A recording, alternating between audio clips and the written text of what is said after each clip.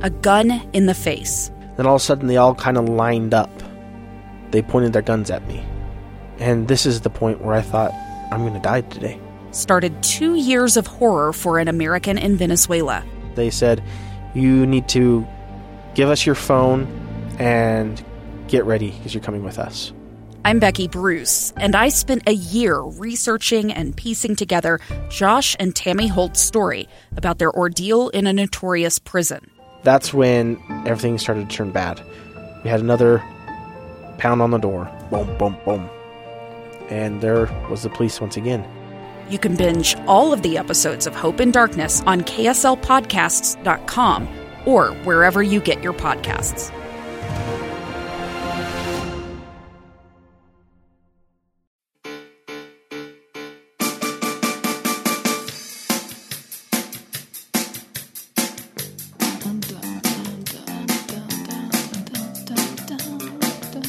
Oh, was it recording? Yeah, I turned it on while you were singing. Crap. Anyway, hello, this is Jim Bennett. I'm Abby Bennett. And this is Dinner Table Table Politics. Were we supposed to say that at the same time? No, I thought it was perfect the way it was. Oh, that's good. Well, your mother is really upset that we didn't introduce ourselves last time. We're supposed to introduce ourselves every time. I don't remember that. Oh. I thought I did. Oh, well, that's all right. Well, I don't think there's anything else to talk about, really, except what's happening along the southern border. I would agree. So what's happening along the southern border? Oh, heck if I know. Well, my understanding of it is that the policy was changed at the end of last month that people who are seeking asylum in the United States that cross over the southern border are now being treated like criminals. Can I just say that, asylum, when it was, first conceived as a word, I think, was meant to be this, ooh, so safe and stuff. And now it's I don't think asylum has had a good connotation in years. Because when I think of asylum, I think of, haunted houses with, crazy people Insane in them. asylums. Insane asylums, yeah. So isn't there a band called Asylum? That sounds right. I don't know. I've never listened to them. Well, if you've never listened to them and I've never listened to them, then they can't be very important. That's very true. So the change in policy, though, is that it used to be that if you came across the southern border and you were seeking asylum, that is, you were saying, I'm fleeing from a hostile situation. If I go back to my country, I will be abused or killed. They were treated with great respect. And asylum seekers are still treated with great respect as long as they are coming from somewhere other than the southern border. Tale as old as time. Seriously. That's right. Well, so if you fly in from Europe or if you come in from Japan, if you're Canadian and you come here seeking asylum, you will be treated with respect. And if you're coming from the southern border and you are Hispanic, you will not be. Gosh. And your children... Dang it, America. Your children will be taken away from you. Right. So that's the change, and everybody is understandably horrified by it, and I am horrified by it. But one of the things that I find deeply frustrating is that this has relaunched the whole idea that Trump is really just an embryonic Adolf Hitler. Ew, that is the grossest mental image I've ever had in my entire life. I mean metaphorically embryonic. I don't mean physically embryonic. Sick. Well, I'm sorry about that. I was trying to think. Latent Hitler? Is that a better word? Like a virus hanging out on your body that hasn't fully erupted yet? Yes. That's your biology major speaking. Trump is like the herpes virus, but no, you don't have any cold sores yet. It's just chilling out in your cells, waiting to replicate its proteins. This took a detour. This took a detour, but that's all right. Well, because all the analogies, all the Hitler analogies, are you hearing Hitler analogies? Yes. Not as many, I think, as you are. I've seen a couple comparisons on Twitter and things. Well, I don't think they're helpful. I don't think they lead to productive discussion. And this is so I put a blog post up. My blog has been neglected of late. It's essentially become the Dinner Table Politics landing page. Yahoo! But today I put up a blog post because I'm frustrated by the fact that when you start comparing Donald Trump to Adolf Hitler, Donald Trump really appreciates it. It's very helpful to Donald Trump. I don't think he directly appreciates it. Well, I don't think he's in his Oval Office like, oh, I love that. Thank you, guys. I don't spend time on the internet looking for things that make me mad like you do. I don't spend time on the internet looking for things to make me mad. You start internet fights all the time. Well, I have been known to have a few internet squabbles. That is true. It's so pointless. It solves nothing. No, I've changed the world. I've changed everybody's mind. You know, every person I've ever met has had their mind changed by a Facebook political argument. Yeah, if that's what helps you sleep at night, then just keep on telling yourself that. Well, the point of my post, and the thing that frustrates me with the Hitler comparisons, when Trump was first elected, the Hitler comparisons were fast and furious. And they weren't comparing him to Fast and Furious. They were comparing him to Adolf Hitler. Those are terrible movies, though. I've only seen one of them. Not Hitler-esque, but not good movies. But still bad. The thing that struck me right after Trump was elected, there was an article called How Paul Krugman Helped Create Donald Trump. Do you know who Paul Krugman is? No, but he has a really unfortunate last name. Well, Paul Krugman. Krugman. Well, Paul Krugman is probably, he won a Pulitzer Prize. Or is Pulitzer? Well, did he win a Nobel Prize? Pulitzer. Pulitzer or Pulitzer? Yeah. Pulitzer? I don't know which one it is. We'll have to look that up. But he's an award-winning economist, and he's a columnist for the New York Times. And he wrote up a series of articles. This article talked about the fact that all of the rhetoric that Paul Krugman used to describe Donald Trump was rhetoric that 4 years earlier he had used to describe Mitt Romney. Mitt Romney was dangerous. Mitt Romney was unhinged. Mitt Romney was all of these terrible things. And now along comes Donald Trump, who I think is, several degrees removed from Mitt Romney, who, whether or not you agree with him, is a reasonable human being. And here you have Donald Trump, and all of a sudden all of the same language is being used to describe Donald Trump that was used to describe Mitt Romney.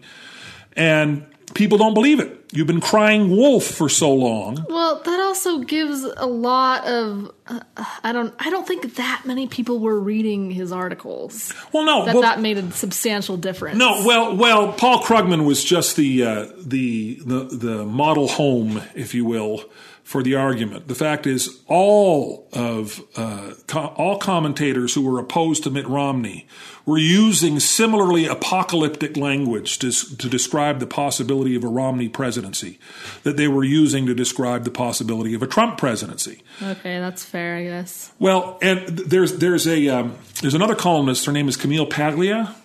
Paglia? I don't know how to pronounce anybody's names. There's a lot of words, hard words today. Well, she talked about she's a brilliant left-wing columnist, and she talked about how conservative commentators became unhinged in 2008 when Obama was elected.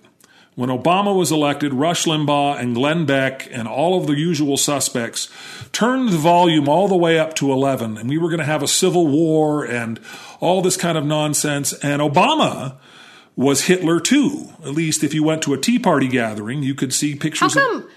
How come this isn't really that related, but we only compare to Hitler? Like, there's been other bad dudes in history, you know? We could be like, they're the new Attila the Hun, or like...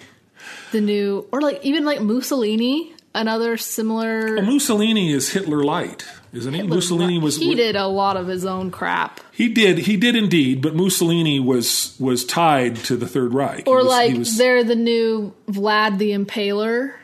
Right. The person that Dracula was based off of. Right. Vlad was a bad dude, I guess. A very bad dude.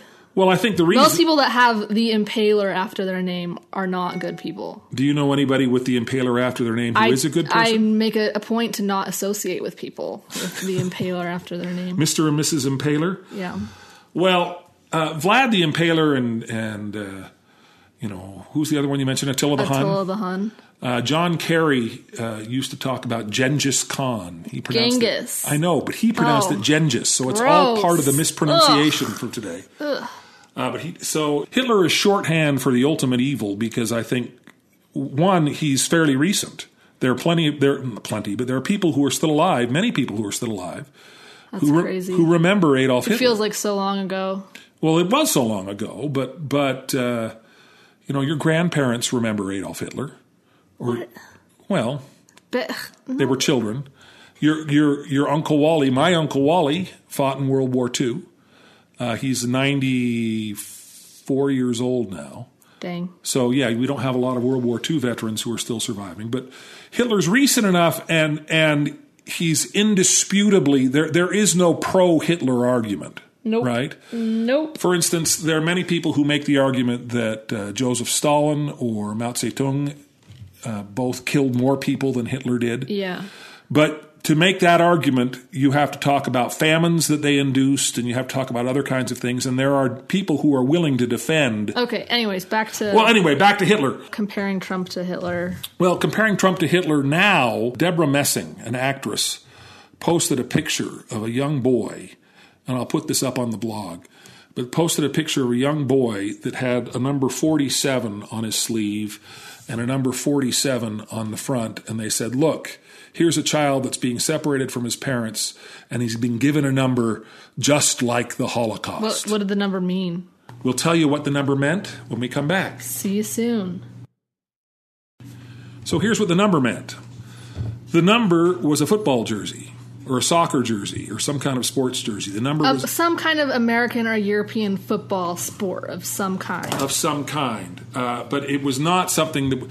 The picture was taken prior to them being processed by the government, so they hadn't been given any clothes. But the assumption was, this is just like the Holocaust. Well, it's not just like the Holocaust, because this child is not going to be put into a gas chamber. Things don't have to be exactly like the Holocaust for them to be terrible things. Well, and that's my point. My point is, I think these are terrible things, and I think when we start to fixate on whether or not it's this is the Holocaust again and Trump is Hitler again, I think you're actually helping Donald Trump. What? How would that possibly help Donald Trump to be compared to Hitler? Because if Donald Trump has to defend his policy of separating children from their parents when their parents are seeking asylum, that's something Donald Trump can't do because that's indefensible. If Donald Trump only has to prove that he's not Hitler, that's an argument Donald Trump can win. I don't think that's the end result of this, though. I don't think that people are going to... I don't know. That's just a weird hill to die on, to get upset about that, and then... It's a weird hill for me to die on? Yeah, for that to be the thing that you get mad about comparing him to Hitler. Well, no, I'm not mad. People are always gonna especially when it's happening. We're right in the thick of it right now. We're seeing these horrible pictures of babies crying behind gates and stuff. So obviously we're gonna have these intense, visceral reactions. In a while we'll probably be oh, that wasn't nobody died. It wasn't that bad it was still bad, but it wasn't Hitler bad. But you can't blame people for being freaked out and terrified while it's actually happening. No, I can't. And I'm not upset at people for being terrified and angry. What frustrates me, and I'm not upset with people, I am frustrated by the fact that when you start to use the extreme rhetoric, you do damage to your own cause. The Tea Partiers that compared Obama to Hitler did tremendous damage to their own cause. They discredited themselves. George W. Bush was many things, but he was not Adolf Hitler. And all of the people who said he was Hitler, I think, made themselves look ridiculous and helped George W. Bush look more credible and look like the voice of reason. The only way you can make someone as odious as Donald Trump look like the voice of reason is to compare him to somebody who is exponentially far worse than he is. No, I don't think that's the only way. Okay, well, how else could you make Donald Trump look like I don't the voice know. of reason? That's just a weird thing to get upset about. It's a terrible thing that's happening, so I totally understand the outrage. Well, presidents, particularly modern presidents, don't win re-election because they are beloved. Barack Obama's approval rating going into 2012 was dismal. And they win when they're able to effectively define their opponents. People voted against Hillary Clinton as much or more, perhaps, than they voted for Donald Trump. I think another big factor in all of this, intense rhetoric, though, is, the rise of, 24-hour news media. You're only going to get clicks when you post something that, shocking and stuff, Nobody's going to click on an article that's Donald Trump is bad, but... look on the bright side. At least he's not gassing people, you know? Like, I think that's a big part of it. Well, I would click on that article, but I'm strange. Well, I think I don't you're know. right. Because you see like clickbaity things like that all the time, you know? Like, they just want your clicks. They're going to post whatever title that they want. Obviously, there's still a lot of, like, honorable journalists and stuff, but I see that kind of crap on social media all the time. Like, easily disprovable. Like, fake news is a real thing, but... Well, yeah, I had a friend on social media post a picture of Donald Trump at the Western Wall in Israel. And he complained because Fox News said he was the first sitting president to visit the Western Wall. And he said, lies from Fox News, because right next to it you had pictures of Obama visiting the Western Wall and George W. Bush visiting the Western Wall and Bill Clinton visiting the Western Wall. Mm-hmm. And so everybody was like, oh, Fox News, they're so racist and this is so awful. And I looked at it and I went, okay, if Fox News was really lying like this, every other media outlet would be calling them out on it.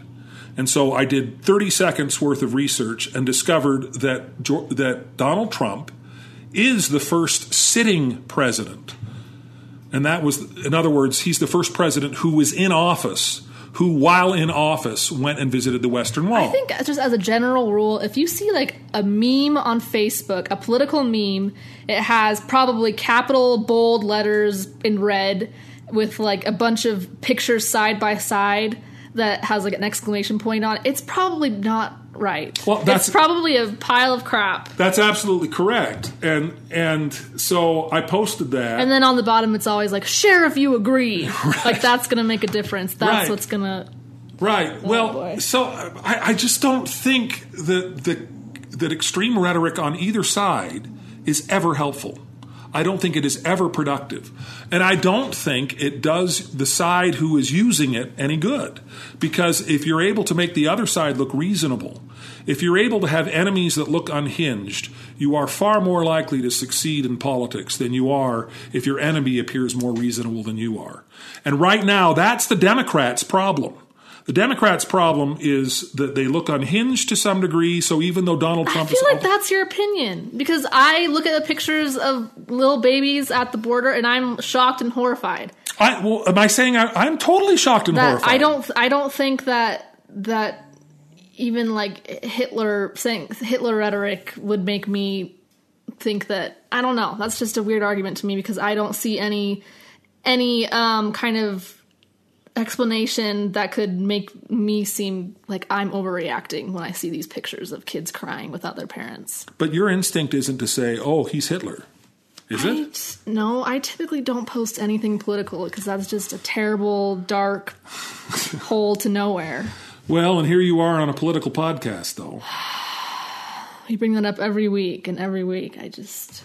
Your sigh gets longer and longer. They're getting deeper every week. Well, did you see... In a year, I'm just going to be sighing for 20 minutes into the microphone. Well, did you see that meme that I posted that talked about a good use of sighs instead of a bad use of sighs? I didn't. That's crazy that I didn't see that really great meme, it sounds like. All right. That was sarcasm.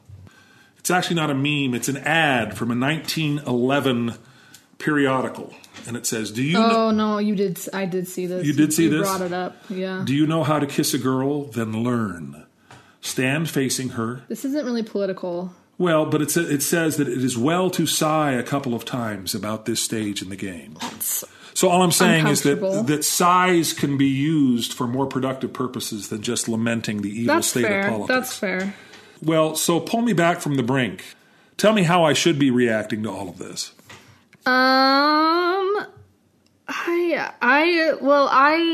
What I need to do at least is I need to figure out for myself. I need to form my own opinions about things. Because I even find myself falling into that trap sometimes where I see my favorite celebrity tweet something and I'm like, oh, that's truth. That's what I should believe. Someone more famous and with more power than me believes it, so then it must be true. But I don't even know, like, for example, when this policy started. I've heard weird conflicting arguments. They're like, oh, Obama did this, but it's not till Trump that everyone got mad. Right. And to some degree, even Donald Trump has said it's so sad what is happening. Well, he also just said today that they're like vermin.